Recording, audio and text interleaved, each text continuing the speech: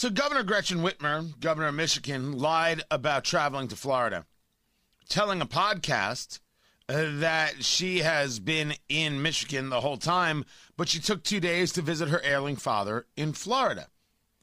Now, some people take that as, oh, so she went on spring break to Florida, even though she told people in Michigan not to travel anywhere.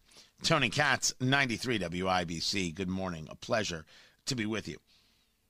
And she's saying it's saddening. It was a 2-day trip. I wasn't partying in Miami.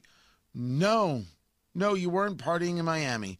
You were doing a very human thing, visiting your ailing father. Now, how many, is it Michiganders? Yes, it is. How many Michiganders weren't able to visit somebody because you said don't travel? How many of them haven't been able to see loved ones because you said, sorry, you can't go visit them in this facility. You can't get together in your house. You can't do this. You can't do that. You pushed a total fear agenda, but you were able to fly. And may I say, this is at least the second time we know of where the Whitmer family believes they're above the law. Remember, you told everybody they have to stay at home, but it was your husband who went up to the summer house to rake leaves and then wanted to get the boat in the water and said, hey, you know who I am, don't you? I mean, that's what he said. That's your husband. That's your family. This is your belief. It must be a Michigan thing because there's a Michigan state representative who got arrested for, drinking and driving, right?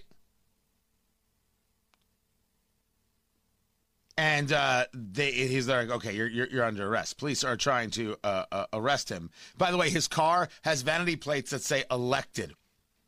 Kid you not. And they go to cuff him, and this guy, Representative Jewel Jones, Democrat, says, if you hit me, it's going to be very bad for you. Who's trying to hit you? You're under arrest. You're drinking and driving. He then says, I'll call Governor Gretchen Whitmer right now, and it's not going to be good for you because I oversee the budget. Quote, I run y'all budget, bro. That is the new, don't you know who I am? Right? When a celebrity gets, pulled over, do you know who I am? Do you know who my daddy is? Like, that's always the best one. Anybody who ever says to you in life, whether they're an adult or whether they're a child. So kids, listen up. I know you listen to the show because your parents love you and let you listen. If anybody ever says to you, do you know who my dad is?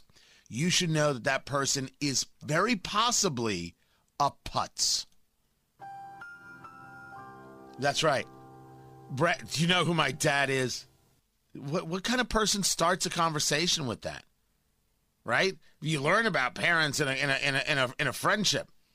And their parent may have a quote-unquote important job, okay. But when they're like, do you know who my dad is? Chances are you're never going to like that person. I just want to share that with you straight, just trying to help you.